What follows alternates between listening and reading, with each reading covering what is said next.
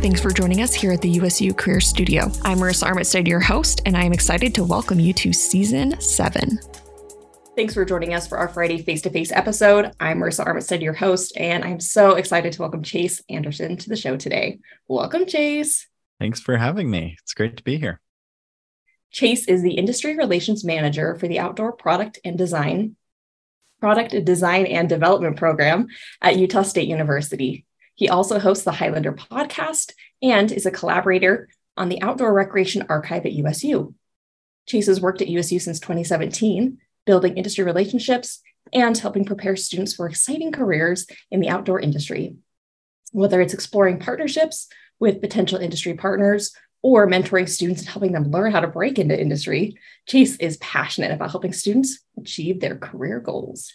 So Chase, with all of that being said, I have really been looking forward to this conversation. I think sometimes this idea of experiential learning and internships can feel pretty overwhelming to students. So I am beyond excited to have an expert joining us on the show today. It's funny, a couple of months ago, I think it was June, I happened to have the opportunity to do a little bit of a tour, chat with you about your program. And I learned a lot at the statewide level. We sometimes get sucked into, here's what's offered here at USU Salt Lake or USU Brigham or whatever it is. But it was so fun to step back for me and say, oh my gosh, like this is a really cool program here in Logan. And so I was so grateful for that opportunity. But I really hope that in today's conversation, we can really draw on your past experience of working with employers, but also the flip side, working with students to kind of connect those dots. How do we get students in industry? How do we get industry supporting students in their career development? So with all of that being said, could not be more excited to jump in. But before we do, I always have to give our listeners a fun fact. And so Chase, if you're brave enough, are you willing to share a fun fact with us? Oh, well, I don't know if I necessarily have I guess it's a fun fact for some people. And but it's not necessarily a fun fact, I think, in the traditional sense, but maybe I can share something that I did this summer. So just a couple of weeks ago, I went to the Eras tour, the Taylor Swift Eras tour. What? How was it? Fantastic. It was incredible. I'm a believer. It was pretty wild, pretty incredible. So not necessarily a fun fact, but I figured it might be fun to share something that I did. Okay, so you're a T-Swizzle fan. How far does this go back? Like the early days?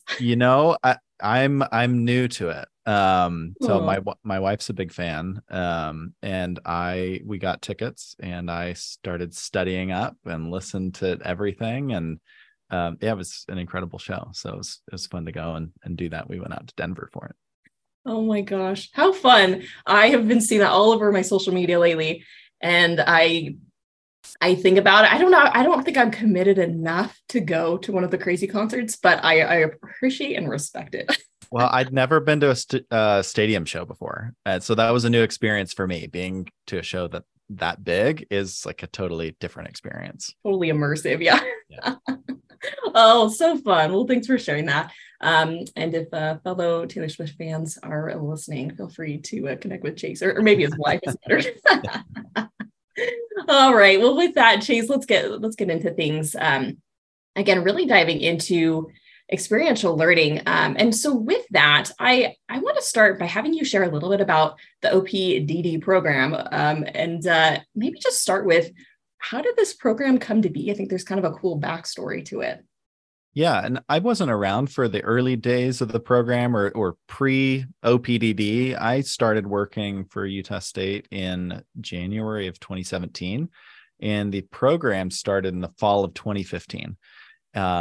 And to my understanding, this program really grew out of our family consumer sciences program that we have here at Utah State. There's actually a long history of textiles and apparel design here at Utah State. Some of those programs have come and gone, but we had a faculty member who was here in the family consumer sciences program that had friends in the outdoor industry and was familiar with the industry. And at that time, Outdoor Retailer was in its heyday, which is the industry trade show for the outdoor industry. And it was taking place in Salt Lake twice a year. And So this faculty member gathered some of her friends and people that she knew in the industry, and they started to have a conversation around what would a program look like specific to training students for careers in the outdoor industry, working in product design specifically. And the focus at that time was apparel design and more soft goods, anything based out of, made out of textiles. But that was where the program really started, was a faculty member connecting with industry and discussing the needs of the industry, and then proposing the creation of a program to support that industry. And fortunately for us, our dean was incredibly supportive and jumped at the opportunity and proposed this program. And fast forward today, it's been incredibly successful. The program's evolved over time and changed in a lot of ways that are really positive and natural, I think, as we continue to work with industry to make sure the program is relevant and fits their needs and best prepares students for careers in the industry. But yeah, that's kind of the origin of the program. It's always been connected to industry. And the kind of the beautiful thing about it is that tie to industry, but also we have wonderful faculty who know how to teach the curriculum, which is interesting. We've kind of talked with other programs and it's pretty unique that we have a program that's tied to industry, but we have faculty who are actually know how to teach. That's not the case everywhere. Other programs around the world, sometimes it's programs like this are so focused on industry that their faculty come from industry, but don't necessarily have a background in teaching. So we're able to blend those things together. And I think it's been really positive for us, and the industry notices that we're making that effort to train students for them and for careers. Absolutely. And I so appreciate you giving this context and background, because honestly, in my mind, I think this is the ideal. There's a big question around the return on investment of a college degree right now. Students, and I think they rightfully should be asking this question: why am I going to choose a 4-year degree versus a program that Google offers in a couple of weeks? What is the value? And so I think what you just articulated, that ability for the university and departmentally to go and connect with the industry and say, what do you need? Let's build something that supports that need. And then to stay engaged, not just that initial, but to stay engaged with the industry over and over and over again, to ensure what's being taught is supportive and helpful to the needs of the economy, I think is huge. And so I think that's really cool. And obviously this is not the only program at Utah State that offers that. Lots of, I would say most, if not all programs offer some kind of industry connection to make sure content is relevant. But I think this program does an exceptional job of that. And it was just clear to me when I heard this initial story, I was like, yes. So I think that's really awesome. With that being said, do you mind just kind of breaking down what exactly is this degree at Utah State University? Maybe what kinds of students might be interested? Yeah, absolutely. So it's been interesting over time. The program, when it first launched, again, it's called Outdoor Product Design and Development. It's the first of its kind in the country, which I think was really to our benefit. When we launched the program, it gained a ton of attention because there's nothing else like it. Of course, there's other apparel design programs. There's industrial design programs that focus on teaching students how to design physical products. But nothing focused on an industry like this. And so that gained a ton of attention in all the best ways. We as a program now, we focus heavily on talking about how this program is for people who want to create. This is for people who want to make things. This is for people who want to solve problems. It's not necessarily a program just for people who love the outdoors. We kind of see that as that's a component of the program, is that our students design things for outdoor activity. But it's bigger than the outdoors. The students in our program learn how to become visual communicators, problem solvers, makers. So that's who this program's primarily for. It's not necessarily for people who just love being outside. It's people who want to make stuff and solve problems.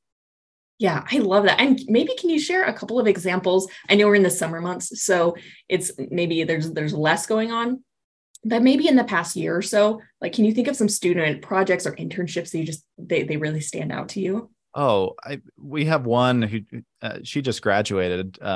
One of our students, she worked for Black Diamond, had an internship there, and if anyone knows Black Diamond, they're one of the leaders in climbing, skiing, based in Salt Lake. Just an incredible company, and her dream was to make climbing gear for this company, and so she landed an internship during her time here at Utah State.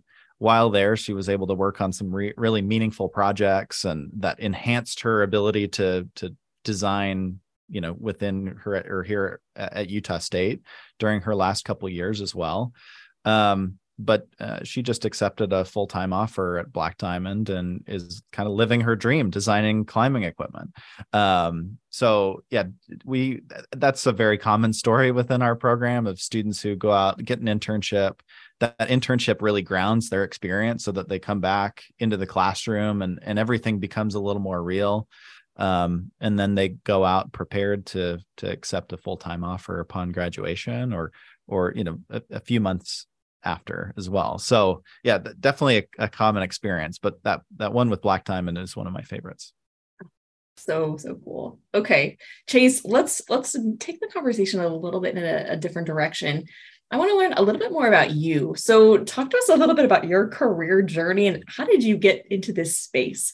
Yeah, it's I don't know, in some ways, like it's so much I feel like of life is like stumbling into things and you're just kind of falling forward, but there's always that forward progression. And I'd like to think I have it all planned out. I try to be a planner and I'm trying to work on that actually, because sometimes that's not necessarily a good thing. But one of my goals when I was here at Utah State was to get a great job. And I didn't necessarily know that the outdoor industry was as big as it is. I was interested in the outdoors. I grew up in Salt Lake in South Jordan specifically. And so the Wasatch Front was kind of my playground and the backdrop of my life. So the outdoor industry was always something that I knew was there, or the outdoor experience, but not necessarily the industry. And so while I was going to school, I learned about a company called Cotopaxi. And it was in their early years, probably their first 2 years of being a company, they really started to market themselves to university campuses. And I volunteered for them because I was really interested in what they were making, and they're kind of making products on purpose, right? It's like intentionally making good products and having a mission behind that and a cause. And that resonated with me. And so I thought, well, I would love to work for a company like that. They weren't offering internships. They were a startup at the time. And I just connected with them and volunteered and said, hey, I'd love to be one of your like marketing people here at Utah State. And so I spent, that semester, a couple semesters, like promoting the company and finding ways to kind of build their brand here in Logan. And that challenged me to kind of think outside the box and take things into my own hands and not wait for instructions from my managers or the people that were kind of managing the volunteer program. And so we did some pretty wild things. I feel like we went and found a llama here in Cache Valley, and the llama is the mascot for Cotopaxi.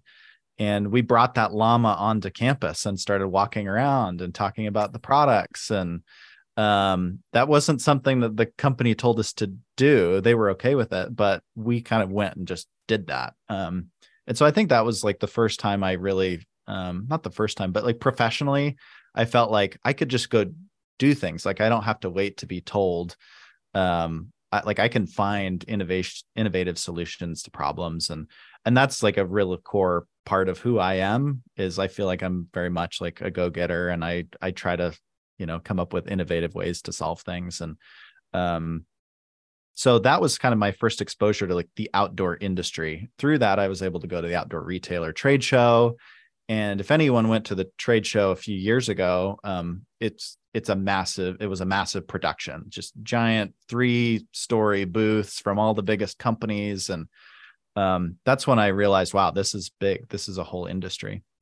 From from there, I ended up working for Icon, then Icon Health and Fitness, now iFit, here in Cache Valley, and worked there prior to graduating, and worked on their marketing team. Had the opportunity to go work at more trade shows and work with, retail partners and do a lot of different things in the marketing space. Graduated with my degree here at the university, studying international business from the Huntsman School. And then I got an email to my inbox. I still to this day don't know how it really happened. I got an email, I think it was from Indeed, just saying that there was a position open at Utah State for the Outdoor Product Design and Development Program. Mm-hmm. They needed someone to do industry outreach and marketing.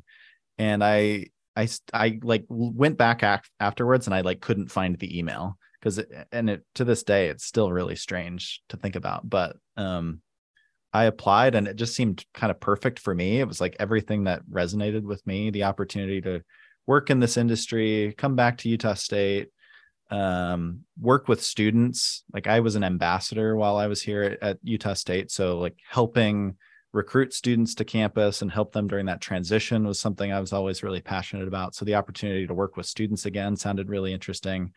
And I'd loved working for the brands I'd worked with before, but the opportunity to work at Utah State and then connect with all of these different outdoor brands and engage with all of them sounded really exciting. And so I applied, and it worked out, and fast forward to now, and I'm still doing it. And I think the job looks very different from when I started, but it's pretty exciting to see, how far we've come as a program and all the success it's had in the last few years. So that was kind of a long explanation of where I've come from, but hopefully it gives you an idea of kind of like what drives me and what gets me excited about the current role that I'm in. No, I love that. And well, Chase, I can certainly say I'm also a recovering planner. And I think I'm trying to move towards intentionality over planning. And this actually really harkens back to a lot of what the Career Design Center is also trying to promote, rather than a 5-year plan, really talking about designing your next step forward, because that's what we actually have control over. What can we do today, tomorrow, rather than what's going to happen in 5 years from now? What's the crystal ball? Like, that just doesn't exist. And so I appreciate you mentioning that, because I think there's a lot of kind of career myths around planning. And again, planning is so good, I think, for intention purposes, but we certainly can't assume it's going to work out exactly like that. So I appreciate that thought. Yeah. And I also have to say, it's interesting. I've interviewed a lot of folks on this podcast, and a lot of the change makers that I have interviewed describe a very similar story of saying, the thing I wanted didn't actually super exist. And so I just kind of asked, I said, hey, can I do that thing? Can I just make that happen myself? And so it's interesting to hear that come out in your story, and really what a cool opportunity it led to. I think oftentimes when students think about experiential learning, immediately they go on Indeed or they go on Handshake and say, okay, what internships are available? Not necessarily a bad approach, but if you're really going for the dream job, like, you can't just stop there. It is a starting point. And so I really appreciate, again, that intentionality of saying, well, what do I want? Well, let me ask them if it's possible. So I think that's something, a reoccurring theme I've noticed across a lot of folks who move the needle. So I appreciate hearing that come through in your story. Well, I'm a big fan of like creating your own opportunities. And I think as we talk about like what my recommendations are for students, that'll probably come out. It's something that I talk to students a lot about is kind of that active versus passive approach. And I very much think that applying on Indeed is kind of a necessary evil, right? It's like, you do have to formally apply for positions, but how do you stand out beyond, just submitting your resume? How do you make that resume stand out to the hiring manager? How do you become more than just words on a page, or images in a portfolio? And I think there's a lot of things that students can do to take more of that active approach of like creating opportunities versus waiting for opportunities to come to you. And again, there's limits to that. Like, I've had to train myself to step back and realize that I can't do everything. And I've had to work on some of that, but I think there's a lot of students who can do a little bit more and think about it from that perspective, right? It's like, how do I set myself apart from other people who are applying for these positions, and think about it from the hiring manager's perspective of, I have all these resumes that show up. how do I make myself stand out? How do I become a real human being versus just, a resume that shows up on their desk that's easy to dissect and throw out?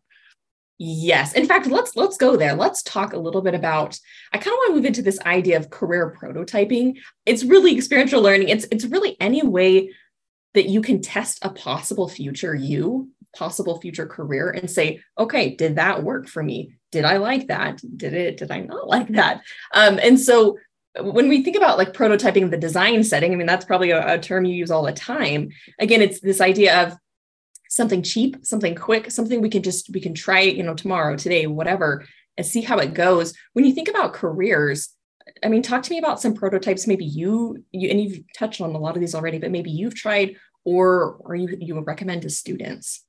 Well, I mean, some of this, while here at Utah State, there's like lots of things that I've wanted to be able to do for me personally, like as career wise. Like I've wanted to start a podcast. I had no experience podcasting. And the interesting thing is, like, and I knew my department didn't have funds to just go buy microphones and tools to do that. And so I kind of figured out who has the equipment and who would be willing to teach me. And I literally just walked over to the TSC and connected with people at Student Media, because I knew Aggie Radio and Student Media have podcasts and they do all of that. And I made a connection there, and it's a friend to this day who kind of started to mentor me. We talked about creating a podcast focused on the outdoors, here in the region. It's evolved since then, but the origins were, let's tell stories about people in the outdoors here in Logan, because we both love the outdoors and all the local opportunities here. And so they kind of took a chance on me because I was interested and passionate and willing to learn and ask the question. They loaned me some equipment, and that evolved into what our podcast is now, which is more focused on talking about outdoor industry and taking advantage of the guest speakers that we have coming to campus. But hopefully that kind of shows you my approach is, I even here on Utah State campus, there's so many resources. There's so many people that are around us. It's kind of just a matter of asking. In some ways, it's not always that easy, but I think expressing interest and showing passion for something goes a long way. And so I recommend students do that, right? It's like, try something, right? It's like, maybe you do want to like work for a specific company. No one says that you can't reach out to someone from that company and ask to job shadow. Job shadowing is one of those things that I think is underutilized. I wish I would have done it while I was going to school. I always thought it was internship or bust. But I think there's so many other opportunities for students to prototype that experience. And I think a job shadow is one of those. And I've heard plenty of stories from people who work in our industry that they job shadowed, and their job shadow became more than like a 1-day job shadow. It turned into a week job shadow. And then eventually people at the company saw this person kind of sitting around and observing, and they just said, well, why don't we put you to work? You're going to be here already. Let's just have you intern. So I think there's value to just hanging around, right? It's like being present, being top of mind for these people. And I think job shadow is a good way of doing that, while also giving you that experience. And so much of like going to college, like you don't know what you don't know. And you don't know what a career actually looks like until you're in it. So I think job shadowing is probably like my number one. That was a long way of getting to like, putting yourself out there and just asking the question whether you can, job shadow, and learn a little bit more about the company. And even like lower stakes than a job shadow is, can I just jump on a call with you and talk about what you do and what your day-to-day looks like? And you can start to piece together. It's like, what does the role of a designer actually look like? What does a product developer actually do day to day? What does a product line manager do? And what's their experience like? So I think those are a couple things that I've found really valuable that students can do. 100%. And in fact, you just touched on so many design principles, and I just want to highlight these for our listeners. Number one, you talked about this mindset that I think great designers know they can't design alone. They need a design team. And so whether that's reaching out to a faculty member or an office that, is across the way from you, whatever it may be, other people have resources, time, knowledge, things that you don't have yet. And so I think that idea of just saying, who can help me is really important. And it really harkens back to that idea of networking too. You're just reaching out. And oftentimes I think when we, especially early on in our careers, we network to build our own career. But the idea is that eventually it becomes a two-way street. Somebody helps you out early on in your career, you give back to them right down the road. And so again, I think there's some common misconceptions around networking is just, this one-sided whatever thing. It's like, no, it's really about relationship building. Although at the beginning, I think it tends to feel a little bit more one-sided just because we're a little more needy. Yeah. Oh, I think students definitely feel that. And I can feel that too, right? It feels very transactional. And I think people on the other end, employers feel that too. They can feel when a student is reaching out, just asking if internships are available. 100%. And that's the quickest way for an employer to say, well, check our career page. Yes. It's like, don't talk to me, go to the career page. And so that's one thing that I teach a class in the spring semester. It's kind of an industry prep, kind of professional development class for our juniors and seniors. And that's one thing that we talk about quite a bit is this idea of like, get into the mind of the person that you're reaching out to and think about like, what kind of message would you want to get from someone cold, some student you've never heard from before, you don't know, like, what would that message look like? What's a message that you would respond to if you were on the other end? And I tell the students, like, don't lead with asking about internships because it feels like you just want something. And you're just trying to use that person to get it. I really, to your point, like networking is relationship building. And I think for a lot of students, networking feels like it just doesn't feel genuine to them. It didn't to me. But as soon as I start thinking about networking as like, I'm just being curious and I'm asking questions. Yes. And I'm treating it as a learning opportunity and a chance to be like, I treat it as like being a sponge, right? Like I'm just here to learn. I think people pick up on that energy.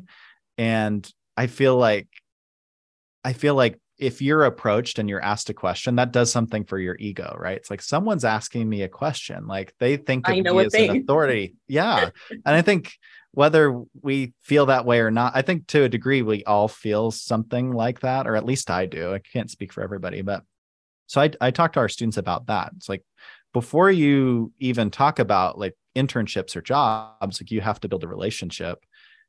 And the way that you do that right now is your role as a student is you're a learner. And so go in asking questions about what it's like to be a product designer and how they got to where they're at, and send them your portfolio and say, would you mind like giving me some feedback? I'm just trying to grow and learn. And, maybe through that experience, they see a spark in that student or they see something in the portfolio. And from that experience, it's easier to then make that jump to, hey, by the way, like, do you ever have internships available? I've really enjoyed this interaction. Like, I've really appreciated your feedback. Sounds really interesting what you all do at this company.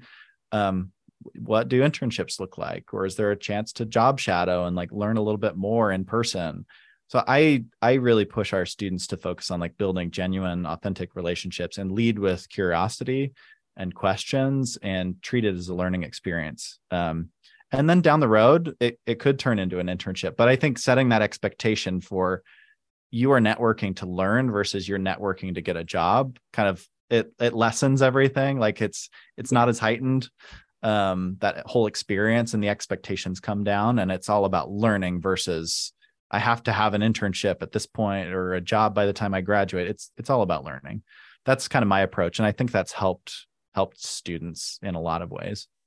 Yeah, I totally agree. And I really appreciate you highlighting two really common, we call them prototype like exercises, I guess, but this idea of like prototype conversations, informational interviews, hopping on a quick call and saying, hey, tell me more about the work that you do. Why do you care about this? Who doesn't want to share, right? Yeah. I guess unless they hated their job, which in case, you'd learn too. But 9 times out of 10, people love to share why they do what they do. And so I think that's, like you say, a really easy entry point to just starting networking and learning more about a company or industry. And then additionally, these other kind of prototype activities, whether it's a job shadow, volunteering, you've touched on so many of them, but again, easy entry points for just getting your foot in the door. And it doesn't have to be an internship. I think that's such a good reminder. With that, I want to make sure we talk a little bit about your podcast. And I want to skip over that because I think it's, number one, really interesting content. But number two, I actually think it can be a really great resource for students for maybe they're listening to this conversation thinking, I need to check out this degree. Maybe this could be a resource or a prototype for them to learn a little bit more. So talk to us a little bit about what is let's go with the current goal of the podcast. If you want to share history leading up to this point, feel free. Sure. Yeah. I feel like there's so many goals for the podcast. I probably should narrow them down, but yeah, the origin of the podcast is very much in that, like, I wanted to have a podcast. So some of it was a little selfish. It was like, that's something I want to do. I want to scratch that itch. Like, I'd love to have that professional experience. I've always been interested in the medium and I'm a big podcast listener myself. So I enjoy that. I enjoy it as a platform. I get a lot of value out of it. And so initially it was kind of for me. But as I we had started to have conversations mostly about outdoor recreation and, kind of things happening in our local community. I started to realize that, through my role, which a big part of my role is building industry partnerships and getting industry to campus and connecting students and industry partners. Like we'd have industry partners come to campus, and these are people from Under Armour and Cotopaxi and Black Diamond, really great people coming to our classes and speaking. And I thought, well, that's really great for that one class for 50 minutes. And then that content's gone forever. And it impacted that one group of students. But you can't retain everything, and you would love to revisit, that content at some point. So it really started with whenever we had a guest speaker, I'd also just invite them into the podcast booth and we'd do an interview. And now, especially with COVID changing everything, we moved a lot of our guest speakers to Zoom, which in a way was really positive for us because, up to that point, we were thinking so locally, where we would only invite guest speakers to campus if they could get to Logan. And now with Zoom, we have had guest speakers from all over the country and even internationally speak to our students. And then through Zoom, as we're doing right now, right? It's so easy to hit record and capture the video and audio that we just started doing that and repurposing those lectures, into the podcast, so that current students could revisit them. We could recognize our guest speakers for coming and taking the time. Everyone likes to be recognized. And so that was a nice tangible way of saying, hey, like Under Armour came and spoke to our campus or our students, listen along. And then another outcome that I didn't really expect is for recruitment. There's potential students who maybe want to learn about the industry and learn about the program. They can listen to the podcast and kind of get an idea of like what we do in the program, and our current students can get a feel for, what is it like to be a product designer at Under Armour or Patagonia or any of these companies. So it's been a really powerful tool for us. It's a full-time job. I didn't expect how much time it would take, as you have probably discovered. You're well familiar. But it's worthwhile. As I look at like the numbers, as I hear students' responses, like it's so worthwhile to capture these stories, because it at least gives the students an opportunity to put themselves in the shoes of, these people who are speaking to the program. And it's not that full prototype experience that we're talking about, but at least, it can maybe start sparking some of those questions. Again, they don't know what they don't know. So this is the first step, just gaining knowledge about the industry. And then from there, that sparks questions and curiosity, and they can go from there. And another thing I feel like I talk about a lot with our students is that in any industry, there's so much, like, we can't teach everything in our program. And I think that's the same of business and engineering, and like so much of what, we give you, and I'm a connections instructor for this fall, and I was last semester or last year too. And so this idea of becoming a learner is like so ingrained in me. Like that's what we do here at Utah State, is we teach them how to think and how to learn. So that when they get into industry, like they can pick up all the other stuff that is just in the air when you're at a company every day, like all the lingo and the nuance and everything that comes with working at a company that we can't cover here in the curriculum. So that's, I don't know. I don't know where I was going with that, but hopefully that gives you kind of an idea of like why the podcast is so valuable. We've had a lot of success with it, and we're going to keep doing it. I take a few weeks off here and there because it is a lot, but it's so worthwhile, and we're going to keep doing it. No, I love that. And I'll make sure folks will be able to access the podcast. We'll include a link so they can check that out. Again, I think I did just a teeny teaser of looking at some content, and I think it's fantastic and a great resource. Again, a little mini prototype for students to check out. So I love that.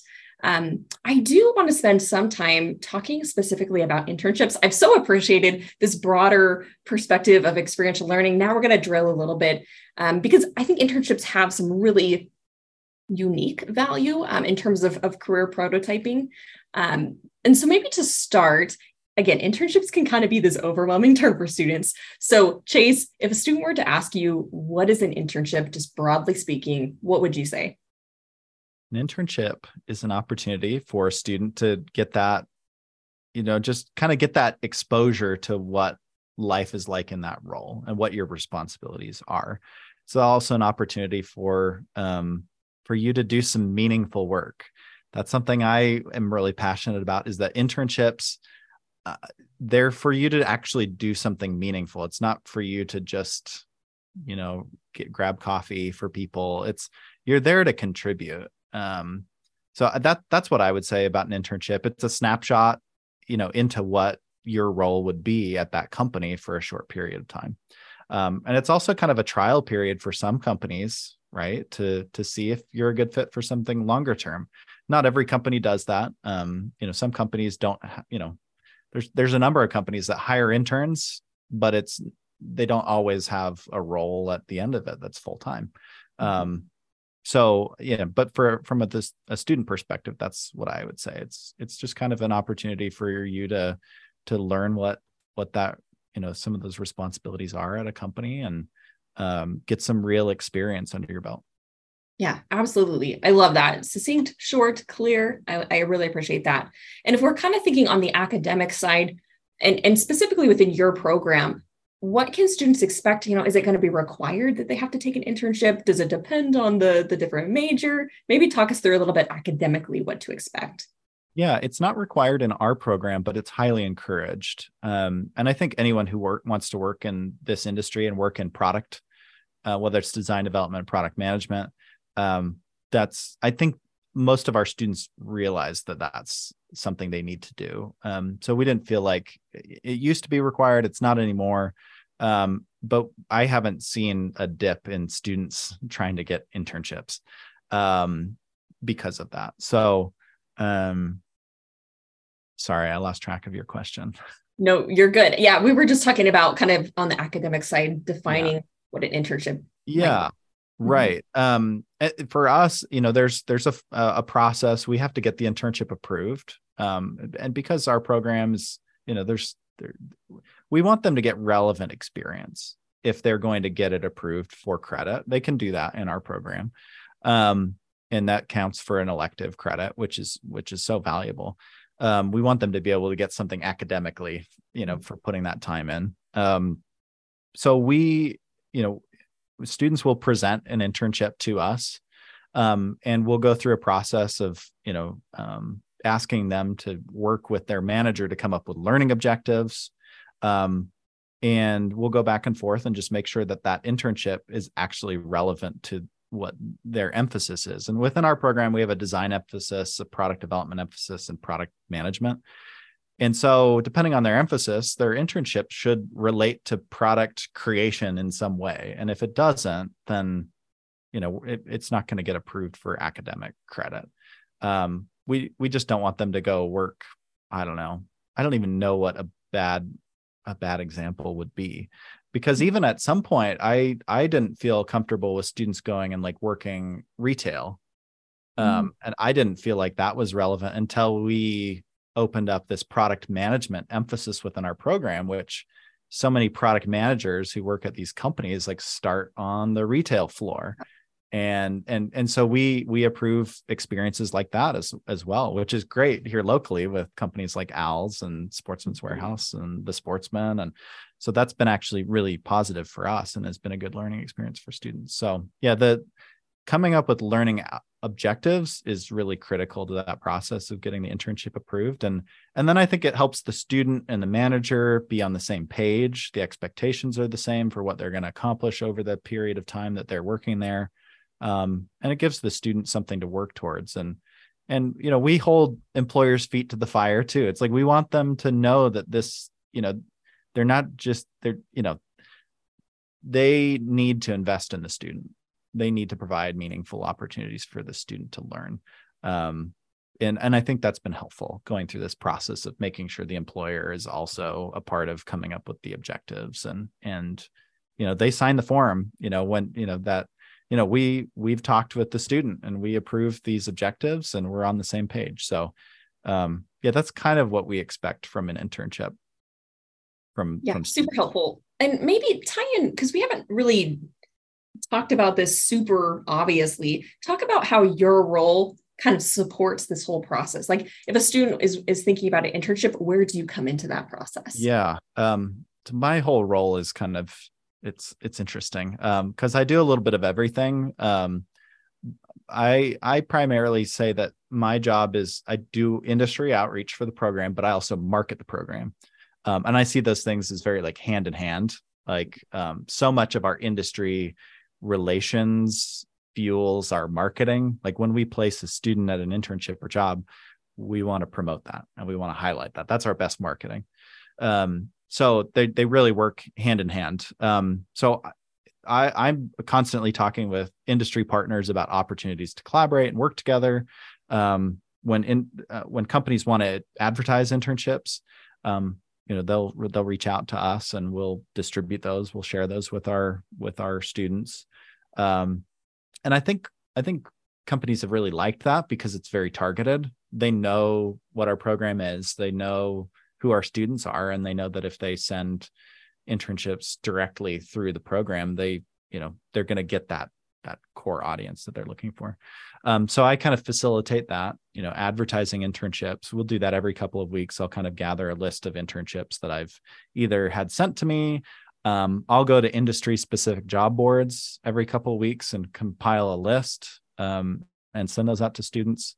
But then so through that, students, if they complete an internship or they want to do an internship, they can contact me.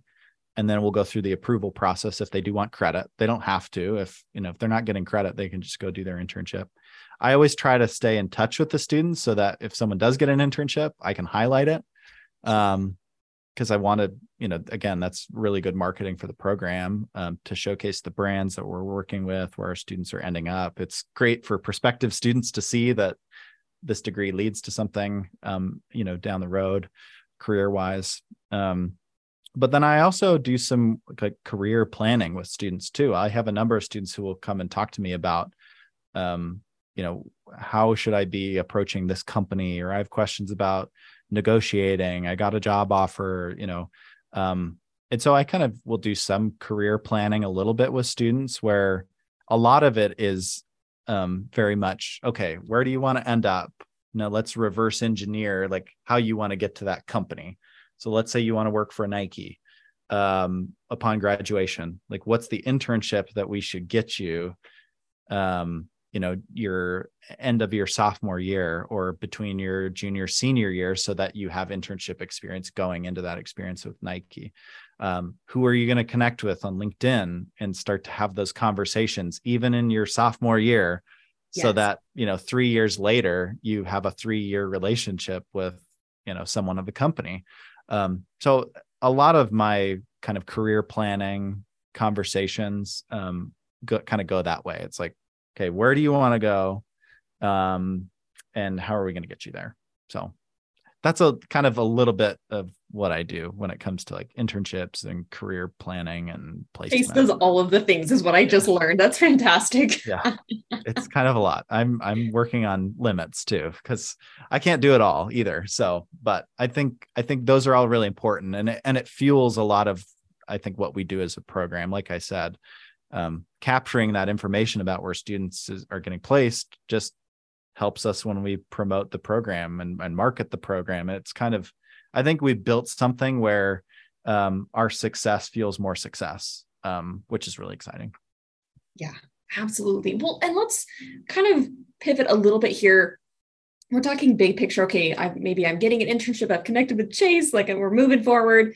Maybe talk us through some common like do's and don'ts of internships, or really just professional, working in a professional setting, when if this is maybe students' first time getting an internship or maybe even a job ever, like what are some things you recommend and maybe you do not recommend? Yeah. I would say do ask lots of questions. I think students are kind of afraid to, in some cases, to be that person, whatever that person means. Like, I don't think anyone wants to be annoying, but like I've been on the other end of like people asking me good questions, and like I get excited about them. Like if I have a student that like approaches me and like wants to talk about jobs and careers, like I'm going to invest in that person, right? Because I see the fire. And I think employers are like that too, right? I don't think they want someone who's just going to clock in and out. Now there's limits to that, right? So I think there's things that students need to watch out for, where you need to have boundaries and you need to not work yourself to the bone. And you don't want to be taken advantage of either. But I think there are things that students can do, right, around like asking lots of questions, be really curious. Like just because you work for one team doesn't mean you can't cross the line and go like talk to other people in the organization, right? Set up informational interviews like while you're at a company, and learn about other job functions. Like no one says you can't do that. I don't think any employer would say don't talk to anyone. How dare you talk to somebody else? If that's the case, don't work for that company. Like that's not a good place to be. So I think that's underutilized too, right? It's like, and I think there's a lot of opportunity for interns, like get your work done. And again, if you have the capacity to do more, or like go to another team, and we've had students do this, right? When they're doing an internship, it's like, I've finished my work, but I'm really interested in this other product line. Like I'm working on, I don't know, let's just say backpacks, but hey, I'd really love to dip my toe into this other project that another team is doing. Like no one says you can't go over there and say, hey, do you all need some help? Like I would love to learn more about what you all are doing, and if I can help do any work, like happy to help. So I think there's things like that, especially in the design world, that's like very encouraged. Like you have designers who work on lots of different teams and contribute. So I would say, put yourself out there, be curious, ask questions, like learn about the whole company while you're there. Don't just do your one function. I think there's a lot of opportunity to take advantage of that experience. Don'ts, it's kind of the opposite of everything I just said. I didn't think as much about the don'ts, but I think the do's maybe speak for themselves. Sure. And I think on the don't end, a lot of it is like, just don't not do anything. Like as long as you're doing something, you're trying to, prototype, you're trying to test something out. I think that's kind of what you just described of putting yourself out there, connecting with people. Right. Yeah, I agree. I think that's great. I think along those lines, right? Like so much and maybe you feel differently. I'd love to hear your perspective on this. Like, I feel like so much of getting a job is a lot of its personality and fit. And like, I've kind of described it this way to students, right? It's like the portfolio and the resume for our students, like gets you the interview, and then your personality and like your ability to communicate is like sometimes the thing that like gets you the job, right? Because like people want to work with other people that are pleasant to be around and a good fit and a good teammate. No one wants to clock in and work 40 hours plus with, a week with people that they don't enjoy being around. And I think I feel like that's a lot of the decision making that goes into hiring people. Like we need someone who can do the job and do it really well, but we also want to work with someone that's pleasant to be with. So that's a big do for me, is like, be pleasant, like be a good person. Like I shouldn't have to say these things, but I feel like be a good communicator, be someone that's pleasant to be around, be someone that you would want to work with, right? It's like that golden rule of working for a company. But I don't know if that's said enough, but I think it's worth saying for sure.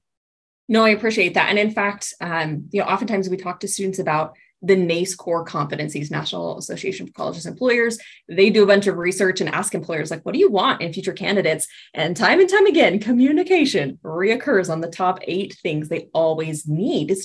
And so I think you bring up a really good point. We could have a whole conversation and just process whether or not we think it should be that way in some settings, because it's interesting. I don't know if you've served on a lot of hiring committees, Chase, but I know when I have, you typically have like, okay, here, like you said, the qualifications, the things they have to meet the checkbox on, but there's always the after discussion, whether or not that should occur again. There's, maybe thoughts on, because it's hard. We want to avoid, bias and discrimination and all of those things. But certainly the way that you communicate, the way you present yourself. And I think you're right to some extent, that personality of, can I work with this person? Do I want to work with this person? I think it is factored in.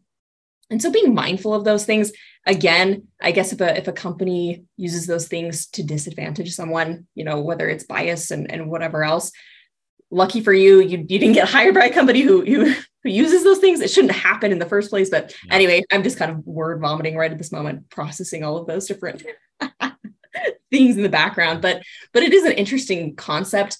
And I think just like you said, being able to communicate your best professional self to folks, whether it's on the resume, in the interview process, it all matters. And if you have already done your homework and you've volunteered with the company or you've interned with the company, they don't have to ask that question of, could I get along with this person? Because they already know. They've already interacted with you. Yeah. So that's interesting. Yeah. Well, and I guess probably more than personality is probably not the right way of saying it. I think like at the end of the day, it's about trust, right? Do I trust this person? That's probably, I would think, one of the biggest factors behind like hiring someone. It's like, can I trust this person to get the work done? Yes. And be a positive contributor to the organization.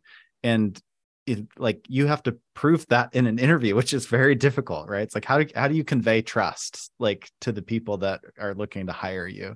And I think that's to your point, right? Like that's why the job shadowing, the conversations leading up to the interview, like the networking, the relationship building, like that's all about helping you develop trust with these people and the larger organization.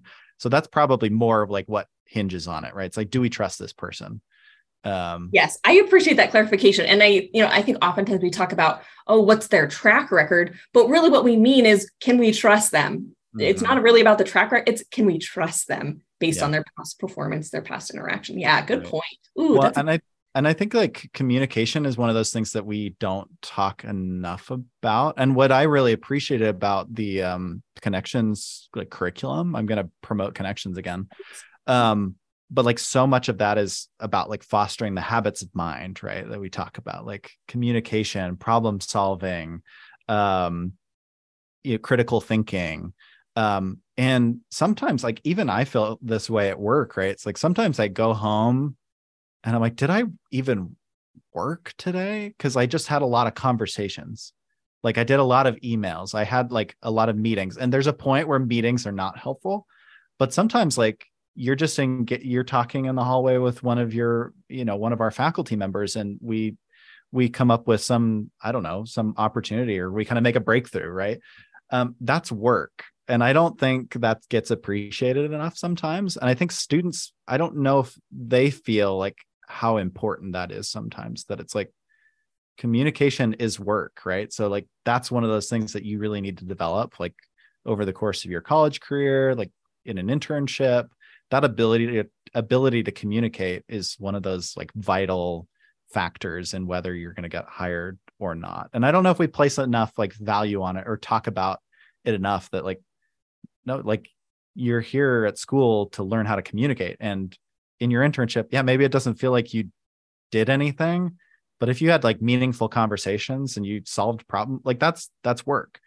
I have to like snap myself out of that line of thinking too, where it's like, oh, I just like talked to my coworkers. It's like, no, like, but I was just in meetings all day, right? Yeah, but it's like we had productive meetings, like we got stuff done, like we made some breakthroughs. So I don't know if that makes sense to listeners, but I think that focus on communication I think there could be a more focus on that for sure. I agree, Chase. And in fact, I'm so excited. We're going to have like 1,000 conversations after this conversation. But the Career Design Center is currently working on a badging initiative university-wide. And what we're hoping is to highlight the 8 core competencies that NACE has outlined, communication being one of the important ones. And, because we're realizing the same thing. And I think this even harkens back to this idea of return on investment. Why am I getting a college degree? And I'll just be honest and saying, I don't think institutions, generally speaking, of higher education have done a great job of telling students the reason you're taking this gen ed course is because this is actually going to help you get a job, or this is actually going to help you, insert whatever their outcome is post graduation. And so, knowing the institutions, sometimes, we have great intentions, we have great curriculum, we have all the good things, but we don't tell the story to students in a way that I think always resonates with them. And so our center is really hoping that this badging program, which we'll be launching in just the next couple of months, is really to bring focus to that connection. Oh, I am taking this English 1010 course because being able to write an email that is understandable and doesn't take the person 1,000 years to read and understand is a valuable employer skill. Like, people need that skill. Anyway, so I guess I'm just shamelessly plugging at this point, but we see that value too. Employers tell us this, that we need students who can communicate. And so I just appreciate you bringing this up, because I think it's often overlooked too. And I hope in the future we'll bring more awareness. Well, and I think the badging will be really valuable, right? Because how do you show on a resume that you're a good communicator?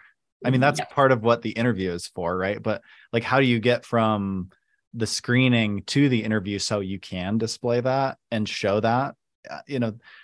I think maybe deep down there's some insecurity in me that like I wanted to create a podcast to prove that I'm a good communicator. So I have a tangible thing that I can say, I communicate, right? But not everyone needs to go start a podcast. So I think the badging could be really valuable because it gives employers like some indication that this potential employee like has that skill set, or at least we can move them from interview state or screening to interview, and we can kind of feel it out from there and actually see like, okay, what is their communication style like? Absolutely. And part of the badging process, so they have to submit artifacts to kind of show competency of the skill. But then the other piece of it too is they have to either submit a resume bullet points or like an interview elevator pitch isn't the right word, but basically articulate, here's how I would talk about this accomplishment in an interview. So exactly what you're saying. Again, how do I take what I'm learning in my internship, in my classes, and then tell the employer I have this thing? Right. So important. Right. Well, and that's where the connecting with industry on LinkedIn, like LinkedIn, untapped resource for so many students. Yes. Like, just some of it's just practice. Well, a lot of it's just practice, right? It's like, I think I've gotten pretty good at reaching out to employers cold because I've messaged thousands of employers cold, right? And so I've been able to like craft how we talk about the program, and I've kind of learned a little bit of like, how to best approach, a potential industry partner, and that's just practice. And so I recommend students like carve out, on their schedules, like time every week to just send LinkedIn connection invitations and like craft messages and just, it doesn't feel like you're growing when you do that. But like, if you look at it over 4 years of doing that while you're in college, and beyond, like your ability to communicate is just is going to increase. Some of it's like incremental, but if you carve out that time every week, for 4 years while you're here and beyond, like, your ability to communicate, there's no way it can't improve by doing it that much every week consistently. Absolutely. Okay, Chase, can you believe it's already been an hour? This always blows my mind. Yeah. Well, we can always do another one if in the future, if you'd like. We may have to have part two. I do want to ask 2 quick questions before we wrap up today. The first one is, and I guess it's more of just tell me, I want to know a little bit more about some upcoming projects, initiatives, things that are coming down the pipeline that you are excited about. Well, the Outdoor Recreation Archive is always happening. And that's like something I'm super passionate about personally, but also there's a huge value for the program. And I don't know if we have time, but I can give a little background on that. It's a collaboration between our program and USU Special Collections and Archives in the basement of the library. And if you don't know, the library and archives, like most universities have an archive, and their mission is to preserve state, regional, local history, and they take care of paper for the long term. And we had a faculty member approach them about creating a collection of materials focused on the outdoor industry. And then I got involved, and we started reaching out to industry partners and individuals, and started gathering printed documents that we could preserve here at the archive. And that turned into what is now a collection of over 10,000 catalogs and magazines from over 800 different outdoor brands. Mm-hmm. And they're all housed here at the university. We've created an Instagram account that I manage, that we post a catalog cover that we scan every day to that account. And it's gained thousands of followers. And is becoming like a design resource, not only for our students to get design inspiration, but from people in the industry. And so that's been a really powerful tool for us. It's opened a lot of doors. We have brands that will travel here to campus to come and look at the collection and look at the materials. And then while they're here, we get them involved in different classes. So it's become a really powerful tool to promote the program, as well as a powerful resource for the design students. So we actually, this fall, we have some pretty fun stuff coming up with that. We do some exhibits with the archive too. So we'll take the materials and we'll travel with it. So we're actually going to Portland, Oregon, in the fall, and we're going to be displaying we're going to create an exhibit focused on the history of waterproofing in the outdoor industry. And we're going to display that at a trade show. And that it's a trade show that has designers from all the biggest brands. So they come and see the materials. And then through that, I get to talk with them about partnership opportunities with the program. Last year, we did the same thing up in Portland. And while we were there, we got to exhibit the materials up at Nike headquarters and met with 80 plus of their designers and talked to them about the program and about the materials. And then we're actually traveling out to Munich, Germany, beginning of October with the collection. So we're going to be exhibiting the materials there and meeting with brands in Germany. So very excited about that. Our fall is pretty busy with that. The archive's been really amazing tool. And then a couple other things that we're doing. We have brands that sponsor some of our studio courses. So we have a brand every semester that comes in and does design reviews with our students. So for the juniors and seniors, they have to present their capstone projects to industry halfway through the semester virtually. And then the brand comes to campus at the end of semester, and the students will present their concepts to the brand and get feedback and critique. So we have a company that's going to be doing that. It's not confirmed yet, but we've done that for the last few semesters. We've had the North Face and Under Armour, Patagonia, Cotopaxi all like do design reviews for our students. So that's exciting coming up in the fall.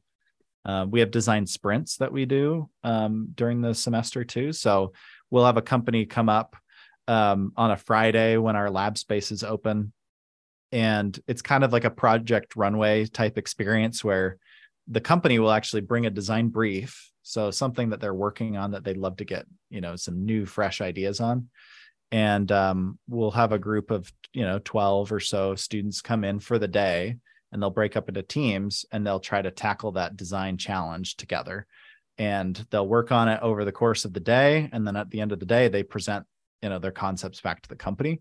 So a really cool opportunity for students to engage with industry, and for industry to see, interacts with some students, potentially identify some for future internships.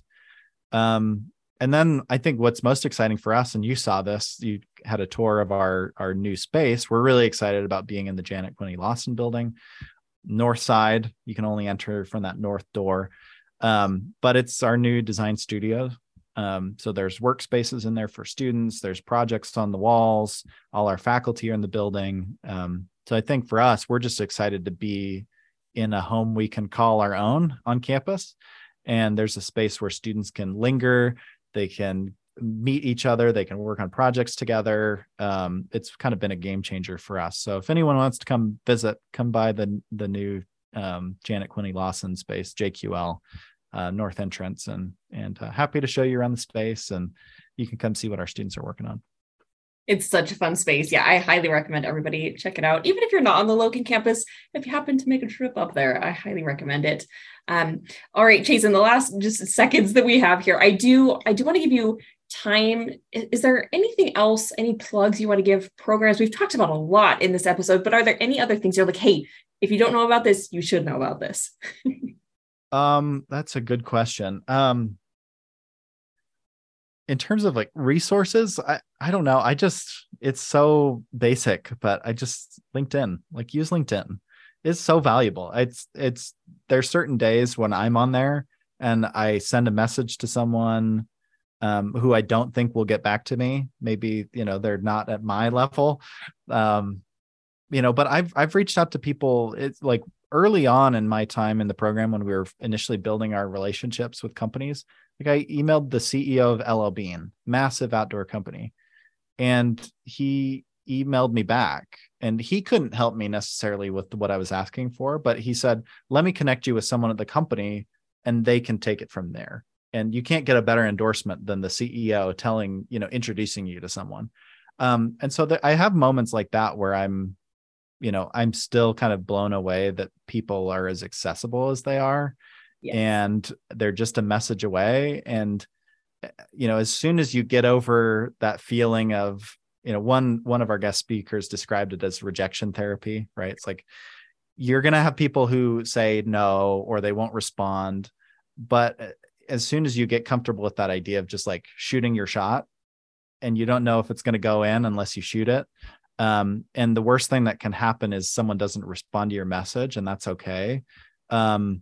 I think that's really empowering. So that's kind of one of my big takeaways for students is like, just start getting that practice, start learning how to reach out to people, have conversations. And as soon as you can kind of get over that feeling of, oh, they didn't respond, and that it's not personal, I think that's where students can make a lot of headway in terms of like reaching out to people, building real relationships that can turn into, internships, jobs, learning experiences down the road. Absolutely agree. All right, Chase, I promise this is the final question. I'm pretty sure I've turned all the questions into like 3-parters. I will keep this one simple for you. But in closing today, I'd love to just have you share, if you were sitting down with 18-year-old Chase, what career advice would you give him?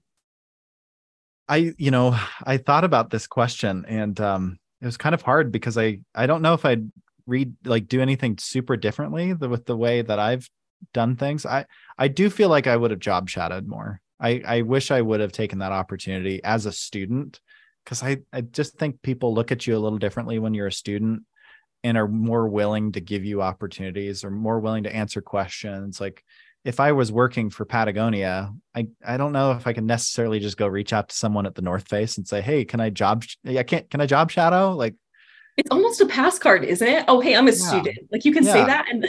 And some students see that as like, they see it as a negative. They see it as like, I'm a burden. Like, why would anyone want to talk to me? Like, so I think I think as a student, I was pretty good about like chasing opportunities and going after things, but I could have done it a lot more. Like I could have taken advantage of more of the resources here on campus, of faculty members that I had. So I would have done a lot more of that, like more job shadowing, setting up more meetings with my faculty, just generally taking advantage of more of what I have here.